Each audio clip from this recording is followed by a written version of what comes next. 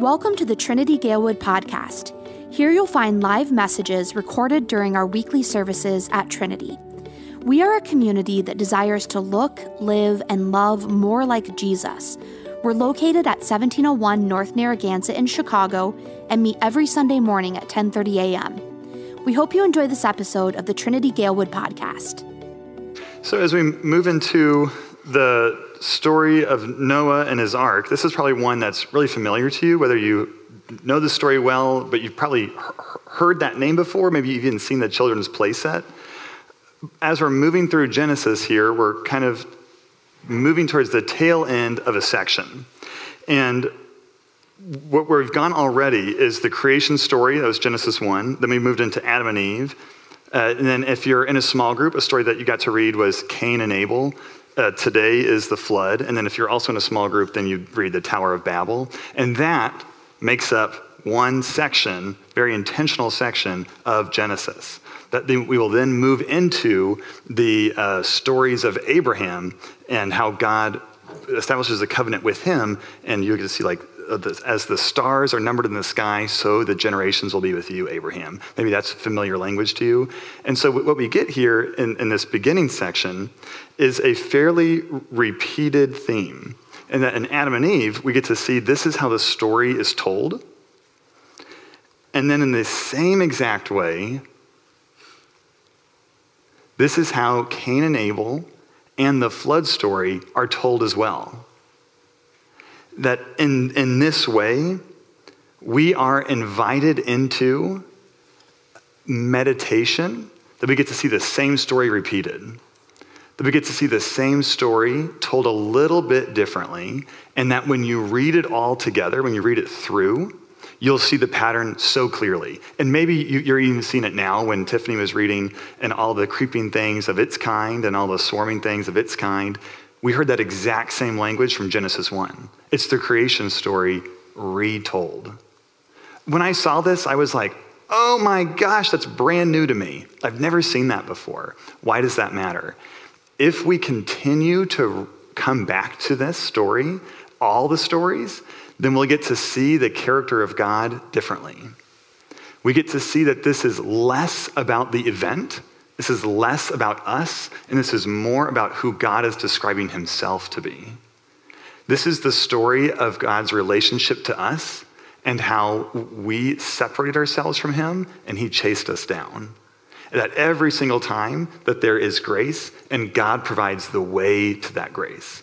That is a much different story than what I thought it was of this is exactly how the earth was created.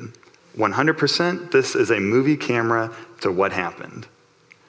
But instead, the author is inviting us into something much different, where he's not even asking the question, hey, how old is the earth? Is the flood story real or not real? The author isn't asking that question, which is really difficult because if you're going to flood the earth, is it real? Come on, is it real? The author isn't asking that question. And so we may bring that question ourselves, which is totally fine. He doesn't offer an answer to that. Instead, he offers the faithfulness of who God is, which is significantly bigger than is the flood real or not.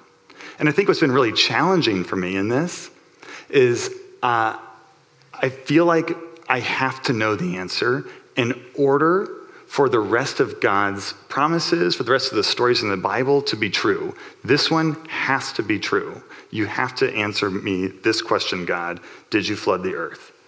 And that is bringing up for me this recognition of I am looking for the understanding for myself, and then if I can't understand it, it must not be true or it must not be good.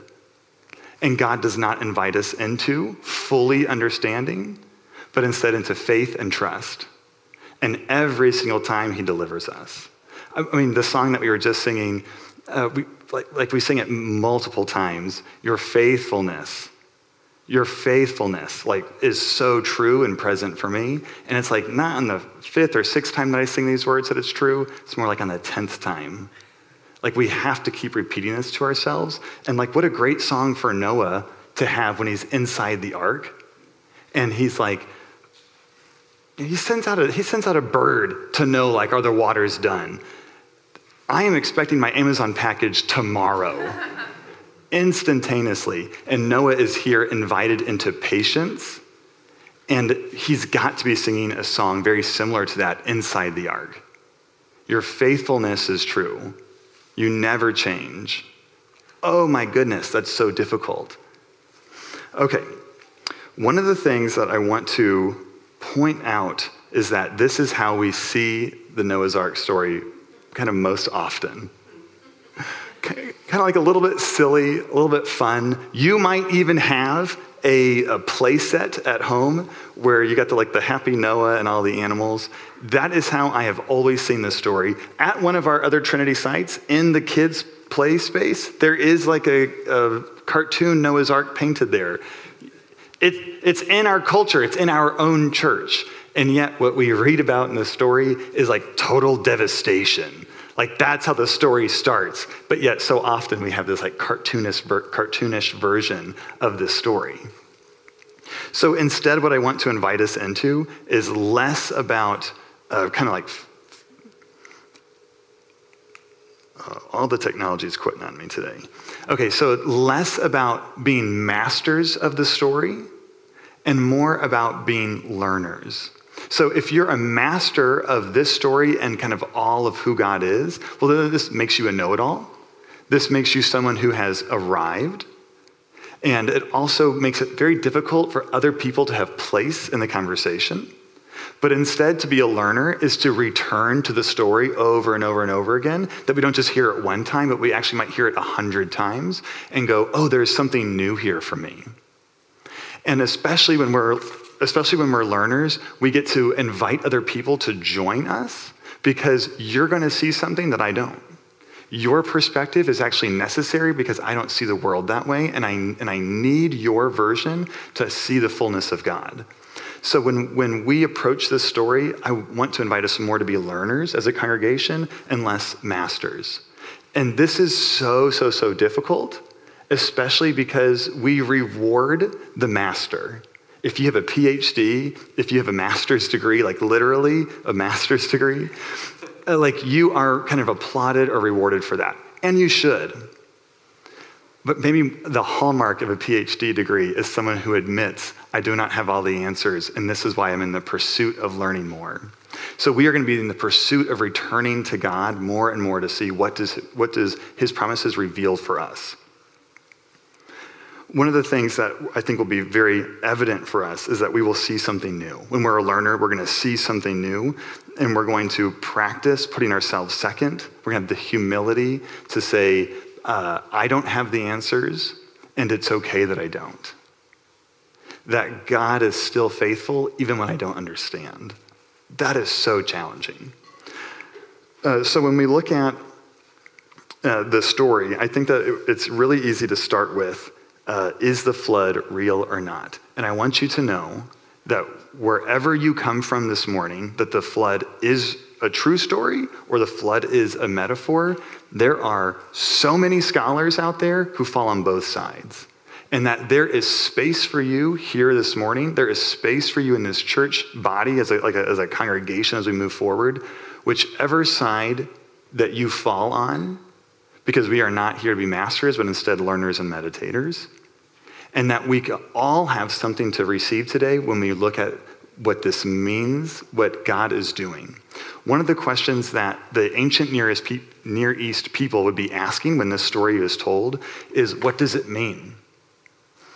Everybody has a flood story. This is so fascinating. You look at so many different cultures and they have a flood story embedded into them. Like as early as Native American cultures has a flood story.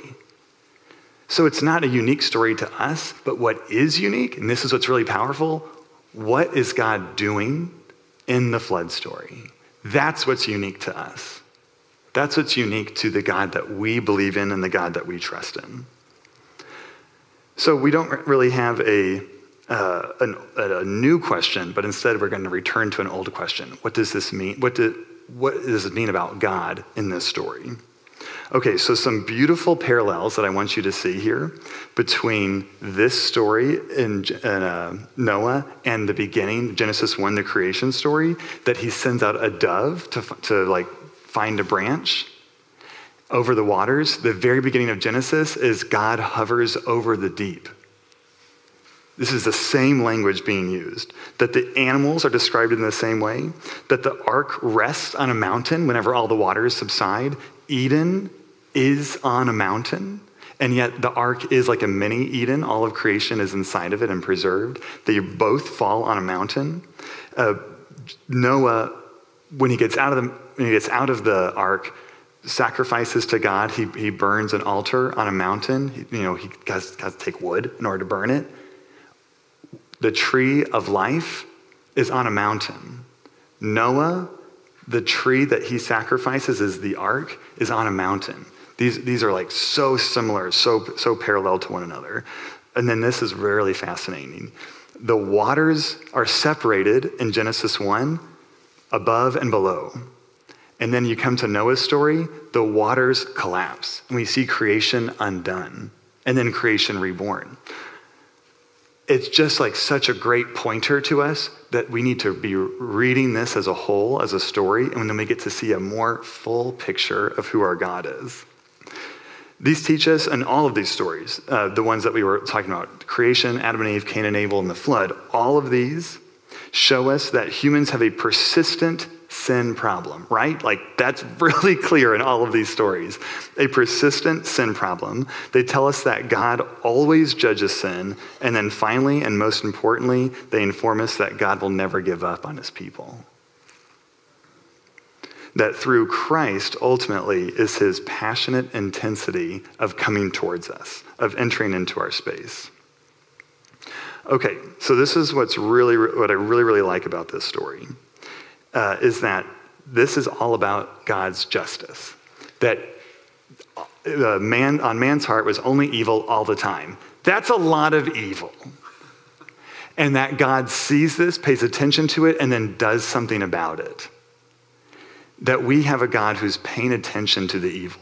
And one of the ways that it's described from one scholar, so this is a perspective. It may not be like exactly like every single time this is how it's translated, but one translation could be that God sees the oppression and does something about it. Well, then you move into the Exodus story and God hears the oppression of his people and delivers them out of slavery. And then we constantly hear that language over and over again. So I really like that one. I'm going to attach on to that one because we see that our God is a God who hears the voice of the oppressed. And then he sees in Noah a righteous man. And what I always thought this was like, oh, Noah is perfect because it uses the word blameless. I go, well, that's confusing because we get two stories about Noah. One is the flood, and the other, at the very end, is this super complicated story that doesn't really make a lot of sense to us. But very clearly, Noah has a big mess up, and he betrays God. What? He was blameless, but now he's not? Come on, what does this mean? That this hyperbolic language is not necessarily about Noah being perfect, but instead about Noah just walking with God. That he's not the one who has never ever sinned ever. He's actually part of the corruption, but instead he's spending time with God. Significantly different, because I can see myself in that story. I cannot see myself in the blamelessness. And so God does something about the injustice.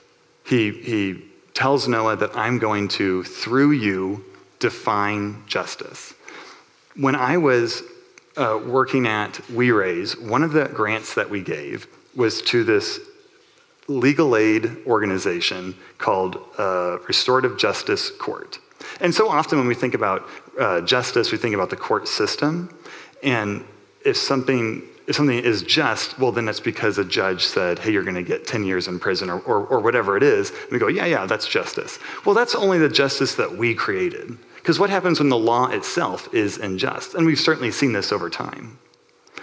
So Restorative Justice Court was one where this guy, Andre, holds up a pizza delivery guy with a knife. This is like at midnight. And says, give me all your money. And he had $200 because he's delivering pizzas. And eventually he gets caught. And instead of going to jail for 3 to 5 years, he went to this restorative justice court, and they built a plan for him that was over the course of a year doing community service, going to group therapy with the pizza delivery guy, and doing community service, and eventually hooking up with a social caseworker who helped get him a job. Because it was like, oh, are you holding up people? Are you robbing people for money because you don't have money? Well, let's get you a job. And at the end of a year, where he went through this entire process, he didn't go to jail one single time, but instead went through like this very, very intense like therapy type work and social work help. Andre invited the pizza delivery guy to his wedding. And the pizza delivery guy went to the wedding. And we had to look at this and go, is that just? And so often I would like to say, no, you need to be in jail. You tried to rob somebody with a knife. No. But yet both people got to heal, the pizza delivery guy and Andre now has a different life because of everything that he just went through. Is that just? What if the justice that we are being called in to participate with God looks really confusing, like that story, and kind of looks like, I don't know about that. That seems dangerous. It seems like it might not work. Noah was asked to build an ark in the middle of nowhere where there was no water, and asked to participate in God's justice. Doesn't that seem a little odd, like it might not work? Might be kind of funny, might be kind of silly. I don't know about this, God. But yet Noah participates. And God is the one who is faithful and delivers Noah and offers justice to this earth. And then it ends, the story ends, or it doesn't end, sorry. The part that we know ends with the rainbow, that God delivers a covenant to Noah, and the way that we know that this covenant is true is when we look at the rainbow. And this is the first time that we see in Genesis that God is establishing a covenant with his people, saying, I will uphold and keep my promise to you. You don't have to do anything. I will do both sides of the covenant. I always saw this bow as like, kind of like a present, like that kind of bow. But the language that's actually being used here is bow like a bow and arrow. And if you can picture this here, imagine that the arrow that would be shooting is pointed up to the sky. And that God sets his bow in the sky the same way that a warrior does at the end of a battle when there is peacetime. Say, I no longer need this. This is not necessary. But it will serve as a reminder that the arrow is not pointed at the earth, not pointed at my people, but instead pointed at me, God. When Eve is sent out from the garden, she's told, from you a seed will come. He will crush the serpent's head, and the serpent will bruise his heel. There is a destructive nature, but it is not on us. God takes that, and we see that in Jesus. We see that Jesus takes that wrath, that anger, that sin, and he puts it on himself in the cross. When he comes to this earth, we see this incredible recreation, that wherever he goes, he's healing the leper. This is creation restored. When he goes and he sees the sick person with the lame legs, this is creation restored. He even has this new creation that's brought about that isn't really a physical miracle. He's sitting with the woman at the well. This is in John 4. And she is feeling outcasted and rejected. And Jesus doesn't fill up her water mysteriously. He doesn't like give her a bunch of money. He instead says, I see you and I love you. I am the Messiah and I am here for people like you. That's it. Acceptance. That's what Jesus offered in that moment, and it was new creation for her. That we are invited through Christ's life and resurrection, that we get to bring the same thing to other people. That we get to bring that same new life to other people. And whenever you get to see the bow in the sky, it is so often, maybe only, it is only after a storm, right? It's just like how the physics of it work. That we get to be reminded, like in the midst of the storms of life and the chaos of life, God sets a promise that says, do not forget, because it can be easy to. Do not forget that I am with you, because it'll be easy to forget. Let me remind you with the beauty of who I am. As we move into communion, we get to see that we're going to use this language of new covenant, that Jesus establishes a new covenant. And then throughout Genesis, we'll also hear that word again, covenant, covenant, covenant. Because guess who's breaking the covenant? Guess who's not upholding their end of the covenant? And so then God continues to remake one. And then he offers forgiveness, and he offers new life to us through it. Let me pray for us as we move into communion. God, your restoration project goes on and on. That's the love that you show to us in Jesus, this constant forgiveness. Not just that our souls would be redeemed, but that our failures would be too. That the consequences of our sin wouldn't bring death and destruction, but somehow it'd bring rivers of life. That our lives would be Edens, bringing rivers of life to other people. We are called as imperfect boat captains to be vessels of love and life, especially in times that seem to be plagued by war, oppression, death. Our hope is in you. And we see Eden restored in each of us through your Son. Amen.